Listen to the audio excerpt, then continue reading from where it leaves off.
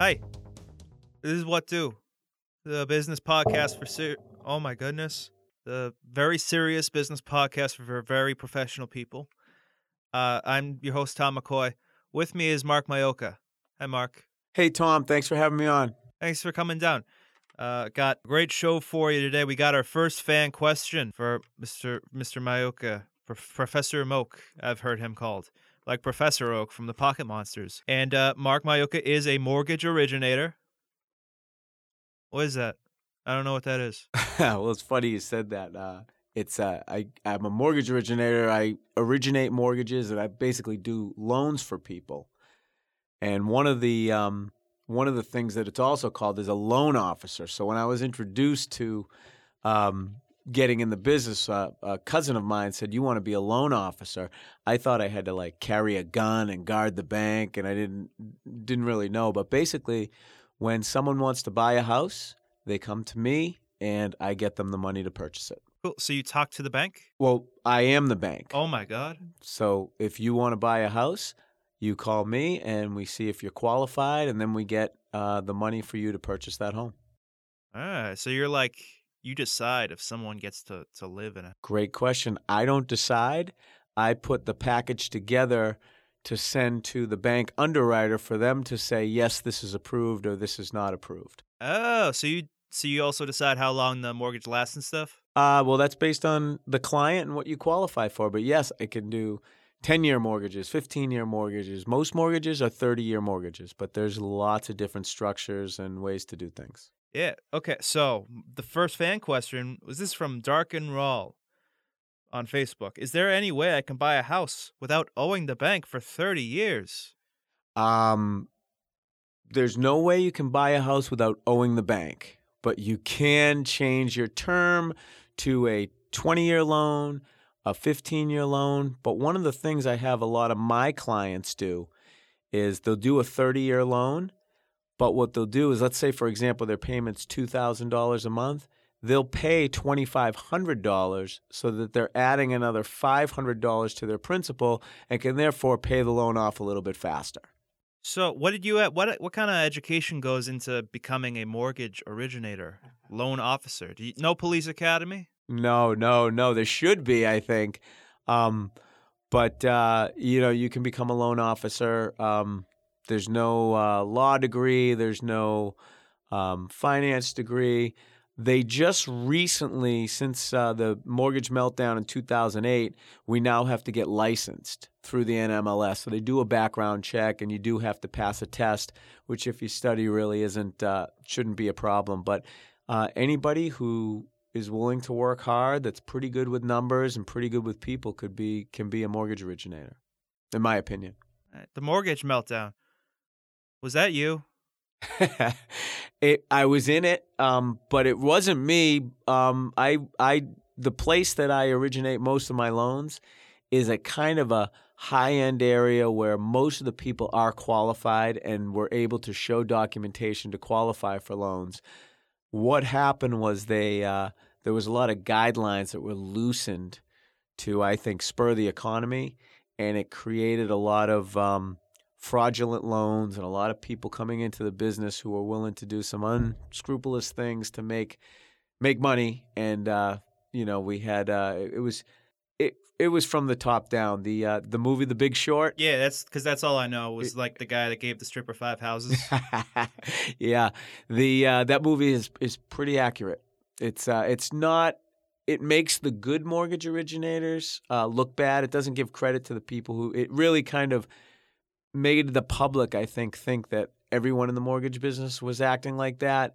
It was just a certain segment, but it was enough to really cause some damage. So tell me, let's start from the very beginning when you were a little baby man. What career path did you decide? When did you decide?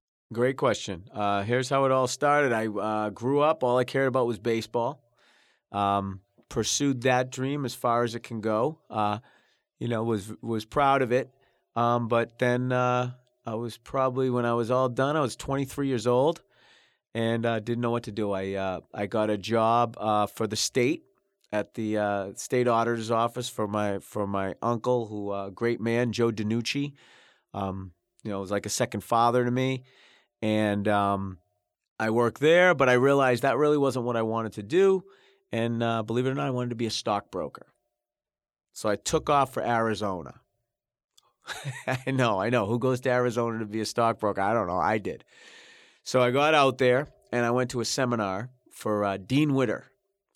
And it wasn't a seminar. It was actually supposed to be an interview. I call it a seminar because it wasn't your typical interview. I got into this room and there was 20 guys dressed up in suits sitting in the room, and we were kind of all looking at each other with our resumes in our hand. And in came this speaker, and he basically did a seminar for us on why you do not want to be a stockbroker. And I got to tell you, it scared the crap out of me. And I left that meeting saying, wow, I do not want to be a stockbroker. So here I am in Arizona. I liquidated my retirement account. So I had, $8,000 to my name. No car. Had to buy a car with that. And I was panicking a little bit. So I'll never forget, I stayed up 2 days straight. I sent out, it had to be 50 or 60 resumes to all these companies from the newspaper. And I got 2 back. I got one from Motorola that said, "Thank you, we've received your resume." Helpful. Yeah. And I got another one from a company that said, "Come on in, we're really excited to meet you." And it was a little bit of a pyramid scheme. And that company sounded great until they asked me for money. And so that was it. So I went into a little bit of panic. And I had a cousin out there in Tucson, Arizona, whose husband, my cousin Russell, who's a great guy, I said, I'm in big trouble. I don't know what to do. They invited us to their house, and he said, "You want to be a loan officer?" And that's where that story I told you about thinking I had to carry a gun, and he just started to walk me through things. I mean, he said to me, what do you want to do? And I said, I want a career, a job that if I'm good at it and I work really hard, the sky is the limit for my income. And he goes, "Oh, you want to be a loan officer?" And that's how it all started. And then I was there, just to conclude the story, I was there for 5 months, started to miss home, but I also was going to all these classes on how to be a great loan officer. And I realized that if I moved back home to Massachusetts, where I have friends and family, that would be a lot easier to get started. And so that's what I did. I came back home. All right. A lot of math and shit. Yeah, you got to be pretty good at math. I wasn't great at math. I didn't get to, pass calculus, but I'm good using a calculator, and I'm real quick with kind of, addition, subtraction, multiplication, and division. Doke. And you said also people skills. So I imagine it's a time when you're buying a house, very stressful. Do people take it out on you a lot? All the time. You have to have a degree in psychology also to manage people's emotion. And, the people skills also, comes to where you need to get the referrals for people who are buying homes, which is, talking to real estate agents and financial advisors. So you really need to, to be good with people, deal with their emotions. And I have to say, the people who like to have a good time and that like to go out a lot and to sporting events do pretty well.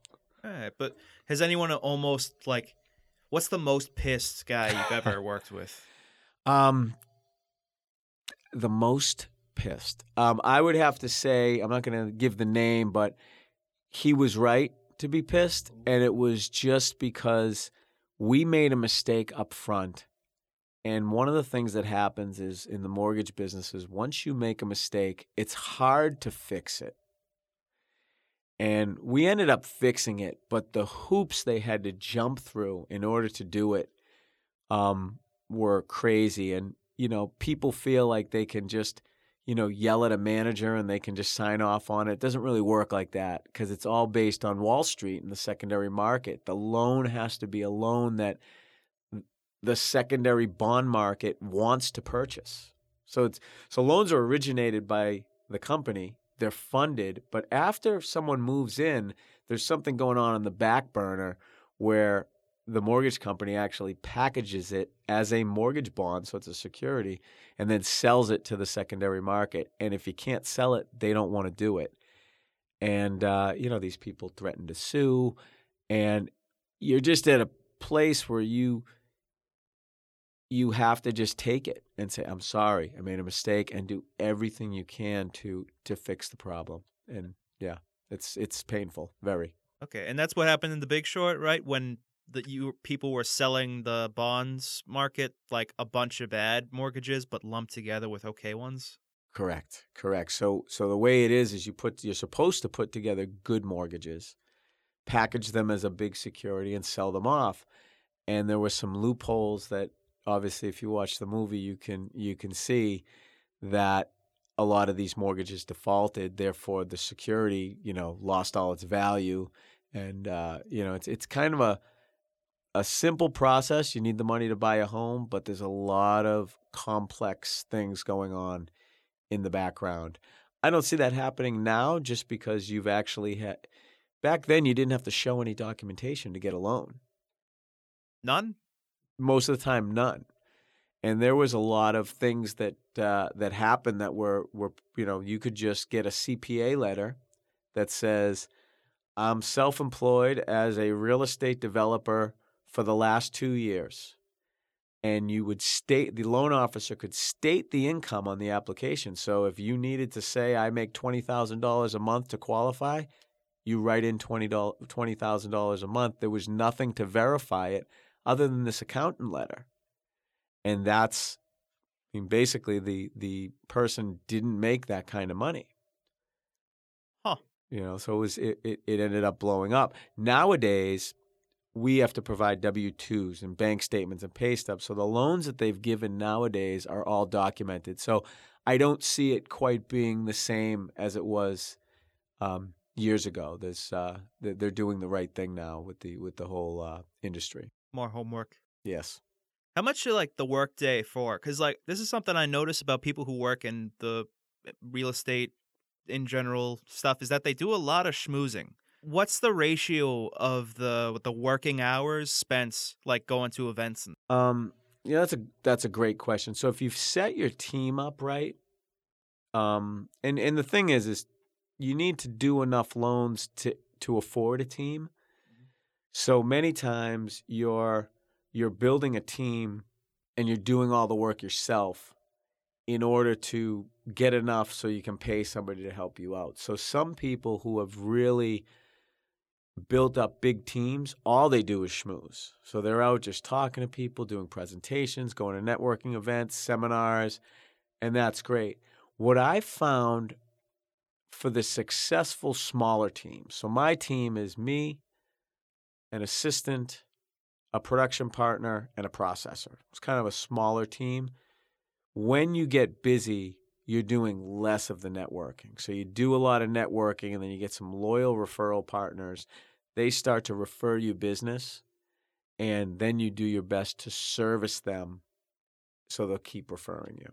So it's like the rule that it's much, much better to keep a client than to risk that client for a few new ones. Right. You do a good job, you can that client will refer you. And it's a balance. Sometimes things happen on a mortgage loan just because it seems simple, but it's actually more complicated. Sometimes there's things that they're not our fault, but because of the way the consumer perceives them, it is our fault, and then it ends up actually not turning into more referrals and more business. So do you try to avoid working in a professional capacity with close friends and family because they know that, are they going to expect basically free money out of you? I do now. One of the things I noticed in the beginning is I'll get a call from kind of a headstrong uncle that I know is, I know you're going to take care of me, Mark, or I'm going to trust you. I'll do the best I can. And then they'll look in the newspaper and they'll see a better interest rate. Doesn't mean they could have got it. Doesn't mean, but they might think it's all. So ideally, I like to work with people who are good people, but are referred to me, understand the process, and aren't too close. And I actually like when they have a little bit of knowledge so they can do a little bit of due diligence and understand what I'm saying. Like not shop around and make it a bidding war just on price, but understand, okay, the market is in this range, Mark's in that range, and I like him. He's good. I'm going to stay with him. People who don't know what the range is, you can't win. You could do a loan that you make no commission on, and they could think you gave them the highest rate in the world. There's really no way to track it, and there's so many lenders out there doing advertisements with these really low interest rates that aren't the same loan. They might be, oh, we have your rate was 5% and mine, I saw 4% out there.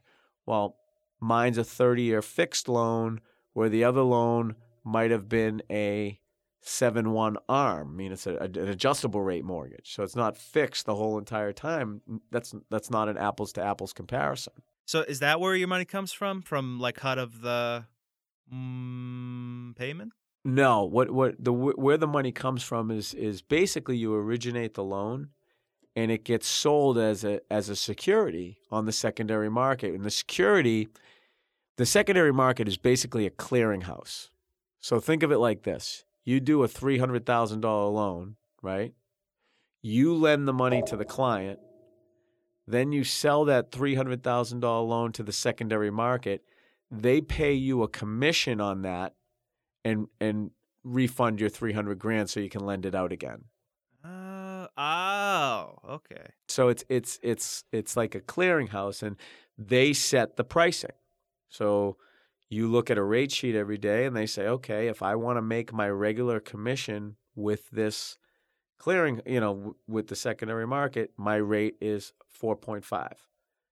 Boom, they pay you the commission, whatever your commission is. It's based on basis points, right? And then that's what you get to keep, and then that amount that they pay as a commission gets split with the loan officer and the company, and that's how the business works. Oh, and your team. Yeah. Okay. So what determines the interest rates? It's like, because I hear on the news like, oh my God, interest rates are 12 million%. It's like the world's ending. I don't know what that is. 12. I've heard 4, 5, 12. I guess is a very high interest rate for mortgages. There's many different interest rates, and that's the thing. There's obviously the 30-year mortgage bond. There's a 10-year treasury rate that they talk about. There's the prime rate, the federal funds rate, and the one they're typically talking about, the Fed. They talk about the Fed. The Fed's going to raise the rate. That's the federal funds rate, which affects the prime rate, which is what home equity lines are on. 30-year fixed mortgage rates are based on mortgage-backed securities, and it basically goes – the way to think of it is it goes up – this is the simple way, because it's actually a complicated process that you have to simplify. Basically, it's based on the secondary market, and bonds move just like stocks. Good news about the economy is bad news for mortgage rates. Bad news about the economy is good news for mortgage rates. So let's say it's 10 o'clock, the market opens up at 5%. And then they do a jobs report. ADP comes out with a jobs report, and let's say it's, they expected 200,000 jobs, and 400,000 were added. Great news, right? Well, that 4% is probably going to go up a little bit because they expect people to be able to pay more for houses, so they want people to pay more. Well, it's because the economy's good, they got to slow it down. Like they want to keep the economy steady. They don't want it to go up and down. A friend of mine actually gives a great analogy. He says the way the market, the real estate market and the stock market, the way it's supposed to work is kind of like an elevator sitting on an escalator. Over time it goes up, but it goes up and down all the way up. So they want to keep it, steady so that it's, just right in a nice range. But when unexpected stuff happens, they need to control it. They don't want it to go all over the board. Like that's what happened. Like, for example, 9/11 happened. And that was such bad news. I mean, the rate, if you remember, interest rates plummeted. I mean, they had to lower rates to keep the economy moving. And then when the economy's moving too much, they have to slow it down a little bit. So they're just trying to keep it, it's kind of like driving on the highway. They want you to stay 55. You go 100, you're going to get pulled over. So when libertarians say end the Fed, they're talking about like getting rid of that hand in controlling the. I don't know. I haven't heard that. I'm not very political, but if they were saying that, what they mean is the Fed may have too much control. They're probably thinking that there's a little bit of collusion in there where and it could be. I mean, I don't know. It's all based on news. So for example, the Fed, what they say can affect anything. So let's say the Fed comes out and says, we feel really good about the economy. We think we're growing. Well, then businesses are going to start investing. That's very positive for the economy. Well, because the Fed said that, mortgage rates are going to go up. If the Fed came out and said, we are so nervous, we definitely need to tighten. We're nervous. There's a lot of inflation in the market. That's bad news. Mortgage rates, if they say a lot of inflation and they need to tighten, that might be perceived as good because, okay, the Fed's going to bring stuff back, And what happens is when things are good, companies invest. When things are not good about the economy, companies pull back and don't invest. So what they're trying to do is regulate that. If companies aren't investing, they drop interest rates so it makes sense to invest. And when I mean invest, it means hire employees, invest in R&D and all that kind of good stuff. So it's up and down. It's just like the stock market. It's exactly like the stock market, how it works. So should my generation hope for maybe a little bit of a dip so that we can get more into the real estate? It all depends because when interest rates go down, and it's negative for the economy, so do real estate. Real estate prices go up. And when interest rates go up, real estate prices tend to go down. So it's kind of an inverse thing. Like, it's all about the bulls and the bears. The bears think it's going down. The bulls think it's going up. The one that's right benefits the most. And that's how the markets work. You need a buyer and a seller in order to have a market. So that's why they used, instead of the term like good or bad, buyer's market and seller's market for real estate? Right. And how long are those intervals, would you say? It totally depends. I mean, we've had a really huge run. I mean, it's been probably a 10-year run since 2008. Prices plummeted when the whole foreclosure market came in. They did everything they possibly could to fix it. We had some huge bankruptcies like Lehman Brothers, and now they're back, and it's been kind of a bull run since then. And at the present time, I feel like it's slowing down, but you just never know. You just never know. It depends on so many different things. I mean, who's president? What's going on in the economy? Jobs? I mean, there's a ton of different stuff that goes into it. So this is Top Artist Presents What Do. Do you see a place in the loan officer, mortgage originator profession for people somewhere on the spectrum? You mentioned a lot of people skills, but that's something that I feel can be trained for most people. And definitely the numbers stuff, which I have always sucked at. I realized that probably 10th grade. But can you imagine someone on the spectrum being a loan officer and killing it? So that answer is, let me give you a little background. Is my one of my kids has autism. She's only 9, so I can't really, predict. I look at the way she is and her. She's wonderful to be around, but she's her communication skills. She's having a little bit of trouble, so I don't know where that's going to be. But if somebody is really organized and can be methodical, I think they can do that. I think obviously, maybe the outgoing sell on the front end might be a little more difficult to make the clients come in as much. But I believe that the long play, so for the long term, someone who's on the spectrum that's extremely methodical and will do things the same way every single time will actually be better. So what happens in the mortgage industry is you get this really fun, outgoing, social butterfly who just goes out there, meets a ton of people, makes them really like them, and they start sending them business. Well, guess what happens? Yeah, we can do it, we can do it, we can do it. And then the loan blows up, and then they're calling all the time, and they're BSing. Oh, don't worry about it, don't worry about it. With autism, you got that trademark brutal honesty. Brutal honesty, but also I think you would have a little bit more of a methodology that you wouldn't make those mistakes. So a good loan officer, and believe me, I've been a terrible loan officer and I've been a very good loan officer. At the beginning, and it's funny, I got more referrals at the beginning because I had this authentic enthusiasm, like, give me the loan. I don't know what I'm doing, but I'm going to work hard for you. And I would get more business, but then I'd be like, I mean, sometimes I didn't even know it. I would be like scrambling behind the scenes with my boss to fix mistakes I made. And a lot of it was because I was taking in information, not getting the whole story, being too optimistic up front, telling the client what they wanted to hear, where, like you said, the brutal honesty, I think.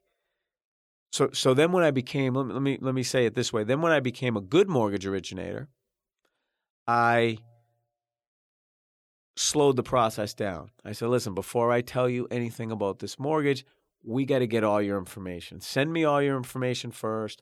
I want to analyze it. I want to ask some questions. I want to look up the guidelines. Then we're going to set up another time to go over it. Therefore, I would dot my I's and cross my T's, talk to my underwriter, make sure I could do the deal. Then, when the deal would go into process, I would put together a spreadsheet that showed the options, side by side of what we just talked about, so they understood, writing that email, introducing them to the next person. That is a much better mortgage originator, but that's also somebody on the front end where somebody say, hey, can you do a 3-family 5% down? The guy who didn't know what he was doing said, yeah, probably, we could do everything. Send it to me. And everybody's like, phew. The other one would be like, I don't know, that sounds like a tough one. Let's take a look at it. That referral source might be more motivated. They want to hear, yeah, we can do it. So they're more motivated to actually go to the person who's not as strong. So to get back to your question, do I think someone on the spectrum, if they could develop a process, be really methodical about it, I think absolutely. They might even be able to be better at it, especially with the technology piece. Yeah, because I'm thinking the schmoozing aspect is probably the best approach for the real estate world, because that's what I see. I feel like there are new alternatives. If you can show off your process and make sure that you stick to it, because that's when I get stressed, is when I know what's going to happen throughout the day, when I know what's going to happen throughout a process. When I get told, like, change of plans, and I'm like, there's that brief heart attack. I'm like, ooh, what now? Then I get through it fine. I've noticed in people further down the spectrum, like in school or things like that, they need pinpoint documentation of like what has to be done. And I'm not putting this articulately at all, but like the number crunching people, I feel like that's their biggest strength. Yes. And so what I hear you saying is the schmoozing, let's not even call it schmoozing. That's the lead generation piece. There's a loan officer who's last year was the top producer in my company. He gets all his referrals from Yelp, which is kind of like a Craigslist type. That's where he gets them. And he's extremely methodical. And, he's a little loud. He's a little, and maybe isn't so great on the front end doing the schmoozing. But he found a way to get deals coming in and getting things to work on, and now he's able to, because of his structure and because of his methodology, he's able to get them done. And I mean, it's just the people who are more analytical, that know the markets, know the guidelines, are always better loan officers. The people who are more schmoozers are better lead generators, and that's actually the sad part of the business, because sometimes the schmoozers make a lot more money and close a lot more loans than the ones who don't, but they end up blowing up the deal. What I like to see, where I see the biggest benefit would be for the schmoozer to team up with the organized, methodical person. Then you got a killer team because they bring the leads in, the other person gets them done well. Getting them done well generates a lot more leads. That's probably the fun part for each of them, right? Yeah, and then that's the other thing. You do best of what you like to do. And it's like you ain't working at all. Right. Which is, that's a question that I feel like I should build into the show. Like I hear the term hard work, and maybe it's because I'm in autism, but I don't know what does that really mean? Like, I've been called a hard worker in areas that I feel like I'm not working hard. For me, the term hard is weird. You cannot. It's like Yoda, do or do not. Right. If you can do it, it's not hard, right?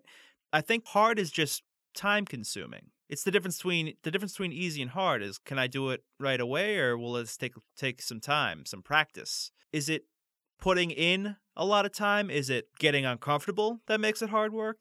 What do you think?